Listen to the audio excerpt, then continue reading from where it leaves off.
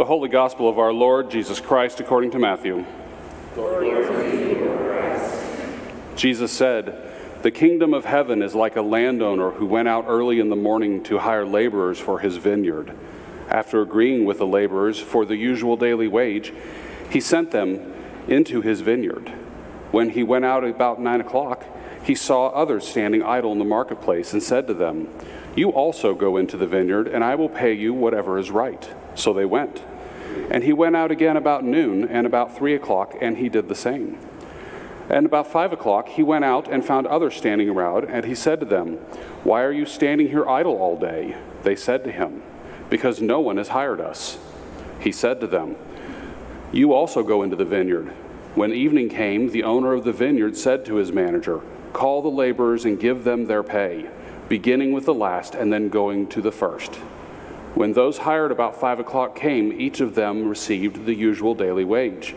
Now, when the first came, they thought that they would receive more, but each of them also received the usual daily wage. And when they received it, they grumbled against the landowner, saying, 'These last worked only 1 hour, and you gave them equal to us, who have borne the burden of the day and in the scorching heat.' But he replied to them, 'Friend, I am doing you no wrong. Did you not agree with me for the usual daily wage? Take what belongs to you and go. I choose to give to this the last the same as I give to you. And am I not allowed to do what I choose with what belongs to me? Or are you envious because I am generous, so that the last will be first and the first will be last?'" The Gospel of the Lord. Praise to you, Lord Christ. In the name of the one God, who is Father, Son, and Holy Spirit. Amen. Please be seated.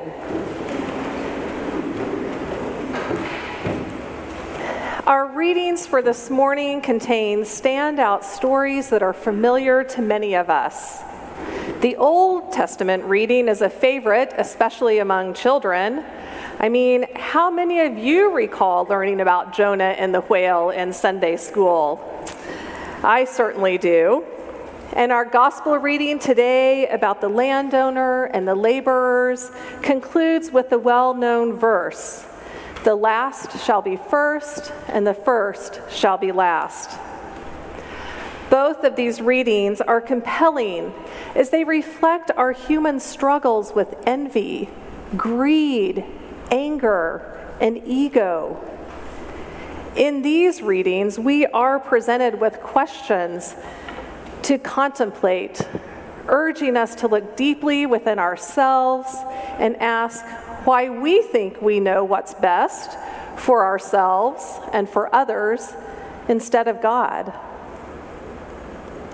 The Old Testament reading from Jonah immerses us in it's a captivating story, and I think to fully get the significance of the verses we heard this morning, it might be good to just recap Jonah's story. Jonah's book opens with the word of the Lord coming to Jonah. He is instructing him to go immediately to Nineveh, that great city, and proclaim against its wickedness. Astonishingly, this quirky prophet, Jonah, doesn't even wait to hear what God is going to tell him to say. Instead, he flees in the opposite direction of Nineveh and embarks on a 750-mile boat ride to Tarshish. Jonah is clearly desperate to distance himself from Nineveh, from God, and from his responsibility.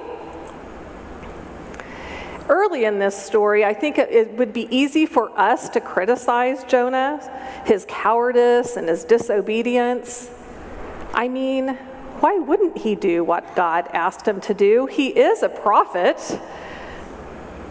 However, I think it's important to recognize the enormous task God has set before him. Nineveh is the capital city of Assyria, and it was not only a powerful enemy to Israel, but eventually it became its conqueror. And as we heard in our reading, with an estimated population of 120,000 people, Nineveh was considered to be one of the largest cities in the world at this time, and it was known for its pagan sinfulness. So when God tasked Jonah with preaching repentance to this city, I think I kind of would compare it to today. Let's say one of us were asked to, I'm just going to use this as an example, go to North Korea and preach repentance to the leaders there. I don't know how many of us would sign up to do that, right? It would be scary. And so Jonah's response was a resounding no thank you, and he hit the road. But the Lord does not accept Jonah's refusal. And I think here's the part of the story that we're most familiar with, because next what happens is Jonah's on the boat, this big storm comes up, and the sailors that are with Jonah on the boat are terrified, fearing for their life. And they want to know who on this boat has angered the gods. And Jonah confesses, "It is I. I ran from the Lord. So please throw me overboard, and hopefully God's wrath will calm and the storms will calm." The sailors agree, and off he goes over the boat. And then God has a great fish swallow Jonah, and he remains in his belly for 3 days and 3 nights. But it is there, in the darkness of the fish's belly, that Jonah prays to God. Jonah prays, "I went down to the land whose bars closed up on me forever. Yet you brought up my life from the pit, O Lord my God. As my life was ebbing away, I remembered you, and my prayer came to you." Hearing Jonah's prayer, the Lord commands the fish to literally spit Jonah out on the land. And immediately the Lord tells Jonah for a second time, "You must go to Nineveh, and there is a message you have to deliver." And Jonah agrees, and he goes. And he delivers a very short, curt message. 40 days more, and Nineveh will be no more. Now, remarkably, Jonah's preaching was effective. The Ninevites, from the greatest to the least, heeded his message, and they repented. Even animals participated in wearing sackcloth and fasting, and prayers became the norm.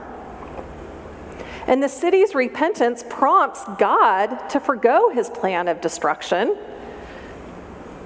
So we might assume that Jonah would be happy to hear about this, but as we hear in our reading, he wasn't. In fact, he was so furious with God for showing God's mercy to these people, he wanted to die. And this heated conversation that Jonah and God have ends with God asking Jonah a question. "Is it right for you to be angry?" Once again, Jonah doesn't answer God like he did earlier in the story, and he leaves again. And God, though, continued to look after Jonah as he went throughout, as we see throughout the rest of the story that we heard today. And as we reach the end of the book of Jonah, we hear God's powerful message. Jonah, if you were so concerned about the fate of a plant that we heard that kept him, cool, and then God caused it to die, but Jonah, if you're so concerned with the fate of a mere plant, don't I have every right to extend my mercy to Nineveh? A city inhabited not only by morally questionable adults, but also innocent children and animals. And then the mic drops. The story ends there, and we never know Jonah's response. I think we hear a similar message in our gospel reading for today between the landowners and the day laborers.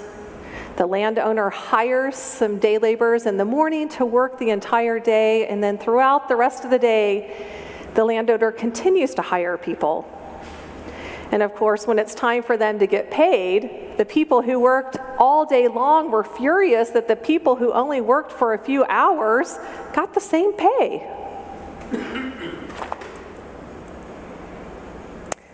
And the landowner challenges the day laborers, just as God challenged Jonah. The day laborer says, "Friend, I am doing you no wrong. Did you not agree with me for the usual daily wage? Take what belongs to you and go. I choose to give to the last the same as I give to you. And am I not allowed to choose what I do with what belongs to me? Or are you envious because I'm generous?" The twists and turns in our readings today serve as a profound lesson in divine compassion and the broader scope of God's love and mercy. Through Jonah and the day laborers' experiences, perhaps we can see our own reaction to God's mercy and love towards others we consider undeserving. We consider our enemies. Have you ever found yourself echoing Jonah's sentiments? Anger, frustration, and even running away from God? Have you been like the day laborers, questioning why someone is given special treatment when the special care seems so undeserving? Jonah and the day laborers reflect the struggles we humans face daily. We can be both brave and cowardly, honest and deceitful, devout and selfish. We can allow bitterness to take root in our hearts, and it clings there. And we sometimes find it easier to hold on to pride than extend mercy. And our capacity for forgiveness can be overshadowed by our desire for retribution.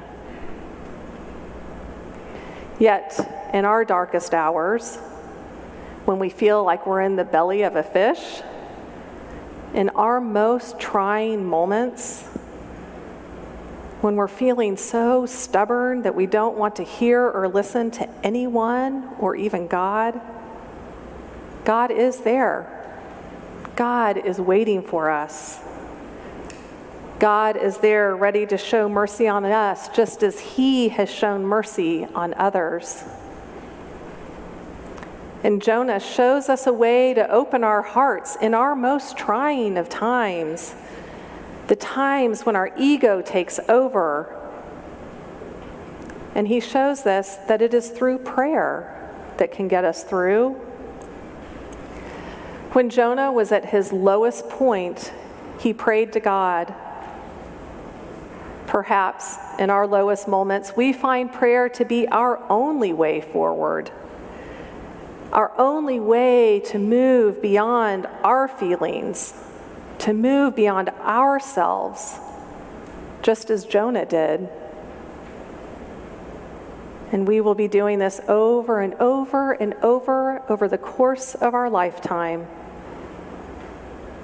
But it's in our moments of open, honest prayer, when we lay ourselves bare before God, that He enters our lives, filling the crevices and the broken places within us and calming the storms that rage. Both readings show us that God does not abandon us, even in our weakest, most shameful moments. The lessons we heard today are placed in our hands, and God patiently awaits our willingness to open our hearts and our minds to His path of love and mercy instead of taking our own. Amen.